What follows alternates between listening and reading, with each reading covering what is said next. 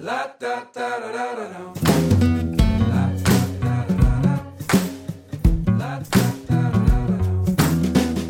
I'm Megan Fee, and this is GRC and Me, where we interview industry thought leaders in governance, risk, and compliance on hot topics, industry-specific challenges, trends, and more to learn about their methods, solutions, and outlook in the space. Today, we sit down with Dimitrios. Dimitrios is the Director of Information Security at Wayflyer. But Dimitrios' career stems from roles such as a CISO at Modern Times and the CISO at Trustly. He's spent most of his career working in technology companies, and today we talk about his opinions on risk quantification, his view on global standards, and he talks about what are the necessary and important actions that folks can take in a new role within an organization. Here's my conversation with Dimitrios. Hi, Dimitrios. Welcome to an episode of GRC and Me. Hi, Megan. Thank you for inviting me.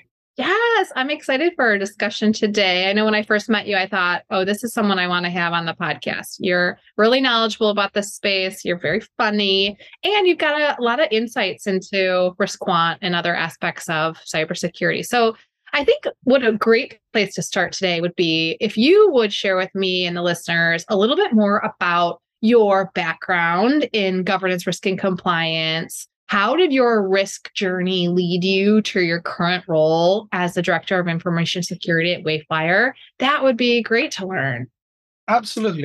So I think I need to add some background. I started working in my career as what you would call today a system or a network engineer. And then I transitioned to what probably today we call IT security.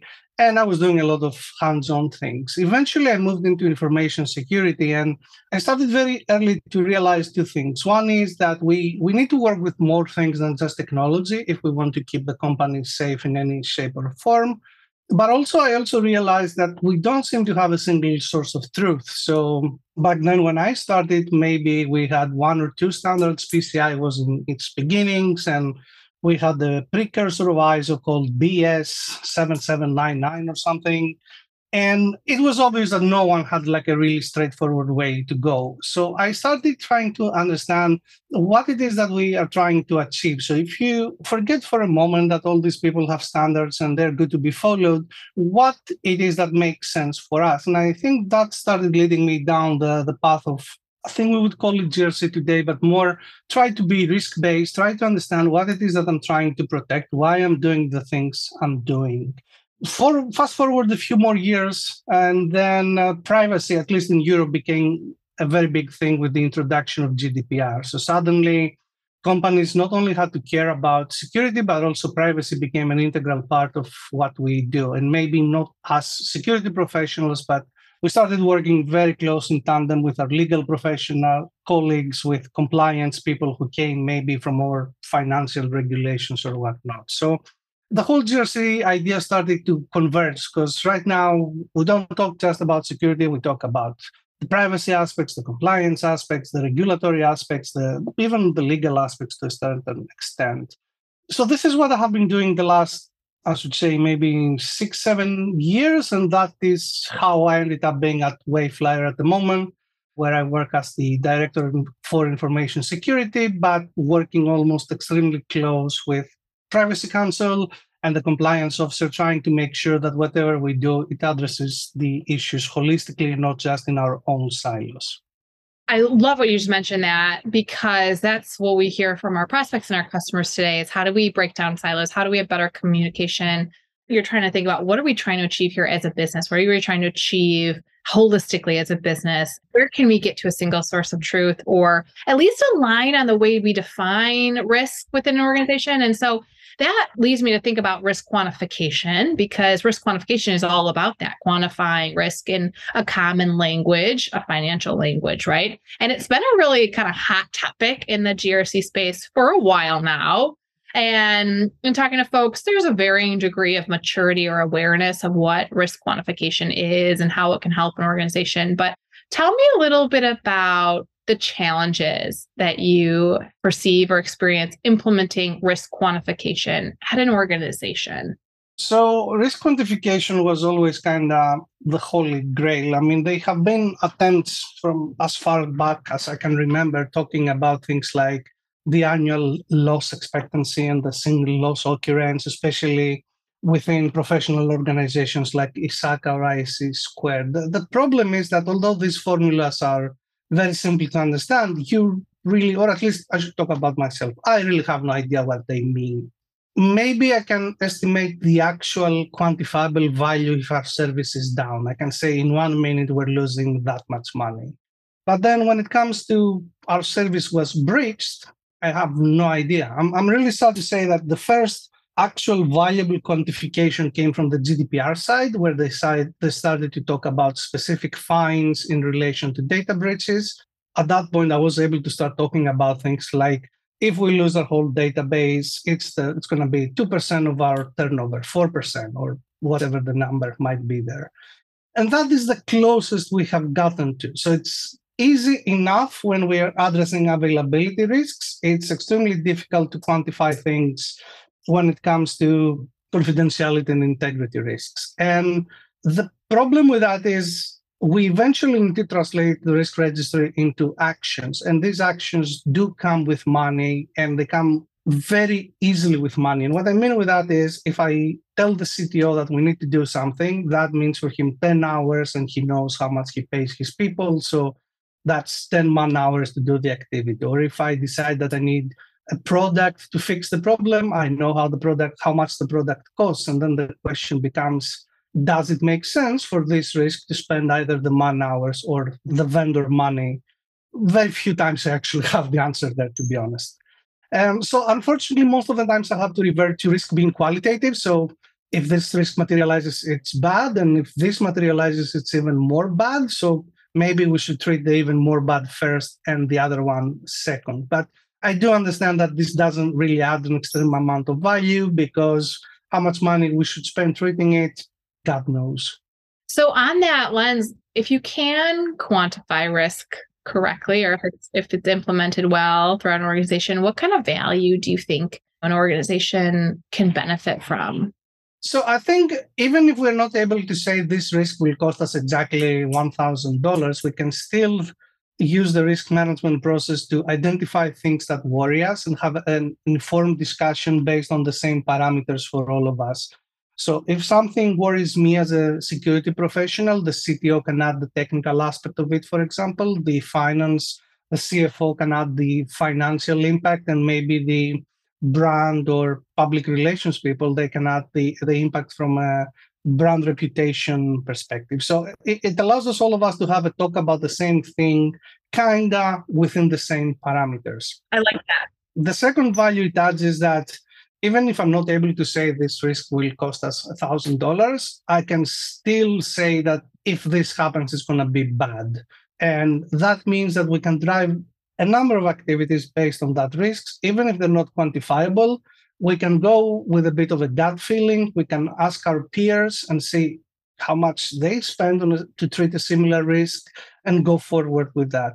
And the third thing that it does is it's not going to be possible for us to say we have zero risks because we can't quantify them. So we still need to present to external entities that they care about how we work, how much we thought we put into this activity. And at the end of the day, we demonstrate that we did our best with a qualitative approach. And if we can quantify something, we will, but at least we can show that we're not ignorant and we're not just, slipping on it. That's super helpful for us. And thank you for breaking that down. And from what I've read and talked to customers about, and even GRC professionals like yourselves, is that risk quantification is kind of emerging as a new standard for translation of the financial impact of risk. But when we think about standards, I know we've talked about this offline, that standards are challenging, kind of frustrating at times. There's multiple global standards in flight right now and will continue to probably emerge. Expand a little bit about your perspective on that and when it comes to standards globally. Sure. So I'm going to start by saying that I definitely see a value in standards, and I see the value in two main areas. One is if you don't know where to start, a standard will definitely either give you a starting point, depending which one you choose, or it will give you a much more evolve point, not exactly tailored for you, but at least they're not going to nudge you in the wrong direction in the sense of the controls you will apply. Maybe it will cost you way more than it should, but you're not going to do the wrong things. So from that perspective, I do see a value in standards. The second value they bring is that they allow you to demonstrate to external entities that you're doing something. And we could argue what a SOC 2 or an ISO 27001 certificate means in terms of actual security value, but I don't think anyone would disagree with the idea that having one of these or any similar accreditation like PCI or whatever, it shows that you're doing something. So you're not at level 0 for sure. Maybe you're not doing enough, and I'm willing to concede that, but you're doing something. And the more well-known the standard, the easier it is for people around you to understand how much it is that you are doing. So if you're doing an ISO certification, it's very easy for people to understand that you have addressed 100 out of the 114 controls or whatever the number, and that gives them an idea about your posture. And then maybe they don't need to spend the time to come and audit you themselves because they can rely on that piece of paper. So that's the good aspect of it. For me, the more, I'm not going to say problematic, but the aspect I question is I don't fully understand why we have so many at this point. So I already mentioned SOC 2 and ISO and PCI DSS. And if you're into medical, you're doing HIPAA probably.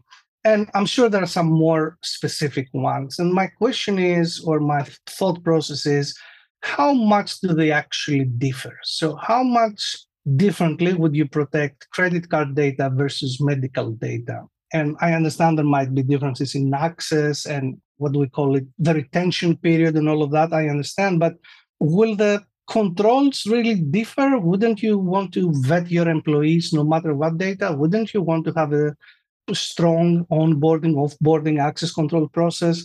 So that comes the trick, because while these standards, they have a lot of commonalities, and there is a lot of organizations out there that they have worked to map one to the other, the thing still remains that you need to hire the dedicated auditors, go through the dedicated process, address the findings in a very specific way. For example, if you're doing SOC 2, you need to have a section 3 that describes your system. If you're doing ISO, you maybe have a scope document. So like what I would like to do is maybe if we could homogenize or at least make some standard out of these common pieces, and then PCI DSS could be 10 clauses just specific for credit cards, and HIPAA another 5 just for the medical differences, and go down that path. Because right now we do maintain a lot of documentation that is specific to each standard, and although there are tools out there that help, the thing is we still need to ensure that your mappings are correct, that they don't require more or less, that you have addressed the proper things. And it just feels frustrating, and I'm not sure I understand the reason why.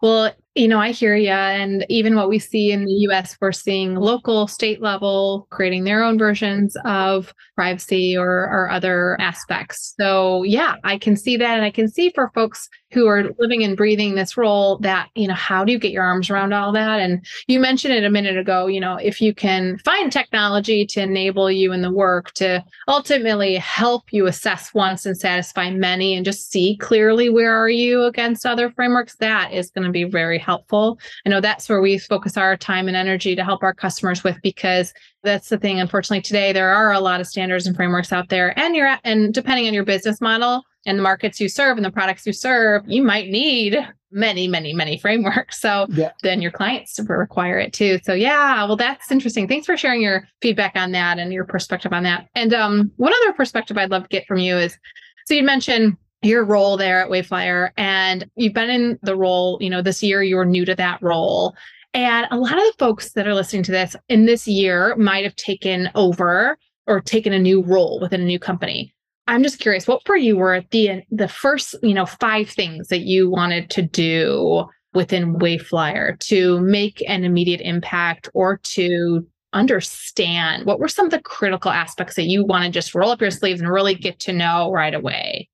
Sure. So the very first thing is I went to the legal department and I asked them to see everything that we have done for GDPR. And the reason for that is that while most of the standards, they're kind of, let's call them optional, GDPR is not optional. It's a law in Europe, which means that as a company, starting 2018, we were forced to prepare things. And a lot of the things that were prepared for the GDPR scope, they are applicable to security, like which are some of the core systems we process data on, what are the data flows, who has access to them, how are they managed. So that used to be a difficult thing to figure out when you went into a company, unless they had some amazing asset management. With GDPR, it became a bit easier. So using that at the starting point, and then I started reaching out to the departments responsible for managing some of the systems. So I reached out to corporate IT to understand how we work with the systems that manage mostly employee data. And you can think of systems like email, file, HR system, accounting, those type of things. I reached out to engineering to understand how we manage our production systems, so the things that we have developed internally. And I reached out to the platform team, which manages our cloud service. So again, they were the best source of people to tell you what kind of services we use in the cloud, how they connect to each other, and what the problem is. The next thing is I reached out to my compliance department, and they're safekeepers of the risk registry. So that also gave me a good starting point of what we have already identified that worries us, and do we see any quick wins, any quick fixes, changes, controls that we can apply to mitigate any of these risks, or are they in a more longer project of risks? And then the next thing was to take a discussion with management and some key engineers and ask where it is that we want to go. So we are where we are, and that's great. But what are we aiming for here? Are we aiming for an internal program that satisfies our needs, but is not really demonstrable to anybody outside? Are we aiming for some accreditation because that will allow us to build a program and also demonstrate it? Are we aiming to be accredited against everything because there might be a need for that? Like if you're Google or Microsoft or Amazon, you certify against everything. And based on that, understanding of where we are today and understanding of where we would like to be in 6-12 months from now, I started working with some smaller projects so that will give some quick wins and they wouldn't really ruffle a lot of feathers in the company. And then started planning for the bigger projects that will require process changes or introduction of tools or even removal of things that people have today. I love that. Thank you for walking us through that. And on that, I love that you've kind of tackled some immediate value for the business and some quick wins. And then you look at longer term, maybe more cross-functional decisions, right? And so how do you, that second phase, when you get into more cross-functional value considerations, or for example, the consideration of maybe investing in technology to automate processes and procedures, how do you go about creating a business case for those type of bigger projects or maybe more cross-functional business value drivers? How do you go about building a business case, or how do you go about getting executive support for that, for those bigger items, or those bigger either resource costs or just initiatives, like you said, might ruffle some feathers? So it all starts from, I would say, kind of two different places, but it's kind of the same source. So one place is an executive will to do something. So typically that manifests as we want the company to accredit because most of our customers ask for that. If you start from that point, then the management obviously already understands that that will have to happen if we want to keep doing business. And that means investment, maybe reprioritization, some sort of changes.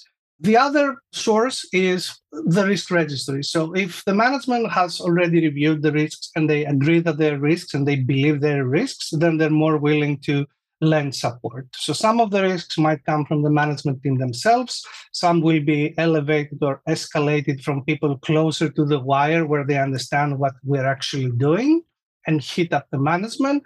And what I see my role is to make sure that when that risk registry hits the management is as full of information as possible, and that the management makes an informed decision. And if management decides to fix something, that kind of implies, although we do state it as well, that wanting to fix something means you're going to give us the resources to fix it. Or the management might decide to accept the risk, in which case that's fair game, but then they also accept the responsibility that if this goes wrong, we kind of need to deal with the aftermath of that. There are very little cases where management didn't offer support. So if you either try to do something that they want you to do, or you explain to them why you're trying to do something, most of the management I have worked with was very understanding. I do have to admit that I work mostly for digital companies, which means that the management is digitally educated or digitally trained to a certain extent. I don't know if my experience would translate if I went to a traditional brick and mortar company where the online world may not be the first thought, but if everything you do is online, you understand enough to know that when your security people say we should address X, that you shouldn't just sweep it under the rug. Yeah, that's so interesting. I think for a lot of the folks on the line that are maybe more in traditional, like you, traditional industries like manufacturing or banking, right? Where to their core effort is they're on this journey of like risk awareness and digital optimization awareness. And you are in a fortunate spot where you've worked for companies in your career that bit is at least addressed, because I like what you said. They're digitally educated. They understand the value of technology. They're kind of on board with it. Nature of their business is to leverage it. And now it's more about the so what, who cares? What do we benefit from it in this scenario, which is really interesting. Well, thank you so much. So that's a lot of great information, just a little bit of, I think, for the listeners to think about. How do you, as a new joiner to a company, how do you identify opportunities for the small wins and the larger, more strategic decisions? And then how do you just have that education? It sounds like I love your role, which is, you see your role as really the aid in helping management make strategic decision making. And you do that by bringing them as much information as you can. So that's really great. All right. So the last question I have for you is just kind of a fun one. So when you're not doing all that important work about helping cross-functional team members and also working with management to keep them in the know about the risk and the compliance posture within the organization, where are you spending your time on the weekends or offline to kind of recharge yourself? How do I want to say this? It's going to sound extremely cliche, but I'm sure you have heard the phrase, if you love what you do, you never work a day in your life, right? And we have spoken offline, and you know that I live in Stockholm, in Sweden, which means that right now it gets dark at 3:00. Yes. So I will admit I don't spend that much time outside or doing extremely fun stuff. I do enjoy what I do, which means I spend a lot of time on the internet. Yes. Some of them is work, some of them is private education, some of them is seeing what happens in the world around us, some of that is networking and talking to my peers. But I see it as a fun activity, and that's what I do for hobbies. I sit on my computer, I play some video games, I talk to people, I play with technologies, I break things, I curse, yeah, so it's not an extremely active, I'm rafting and then I'm hiking and then I'm climbing kind of situation. Well, I love it. I mean, you put it best. When you love what you do, that's where you spend your time, right? It's your hobby. It's your passion. It consumes us, right? The working day consumes most of our calendar, right? And most of our life. So I love that. Follow your passion and invest in your time. And I know that's why when I saw and met you, I said, oh, this guy gives to the community around GRC. And I was like, you're going to be a great guest for sharing your knowledge. So thank you so much, Dimitrios, for joining us today on another episode of GRC and Me. Thank you, Megan. Thank you for having me. I really enjoyed our chat, and enjoy your weekend. Thanks so much. Cheers. To learn more about how Risk Cloud can support your cyber risk and security initiatives, follow us on LinkedIn or visit logicgate.com. And until next time, this is Megan Fee with GRC and Me.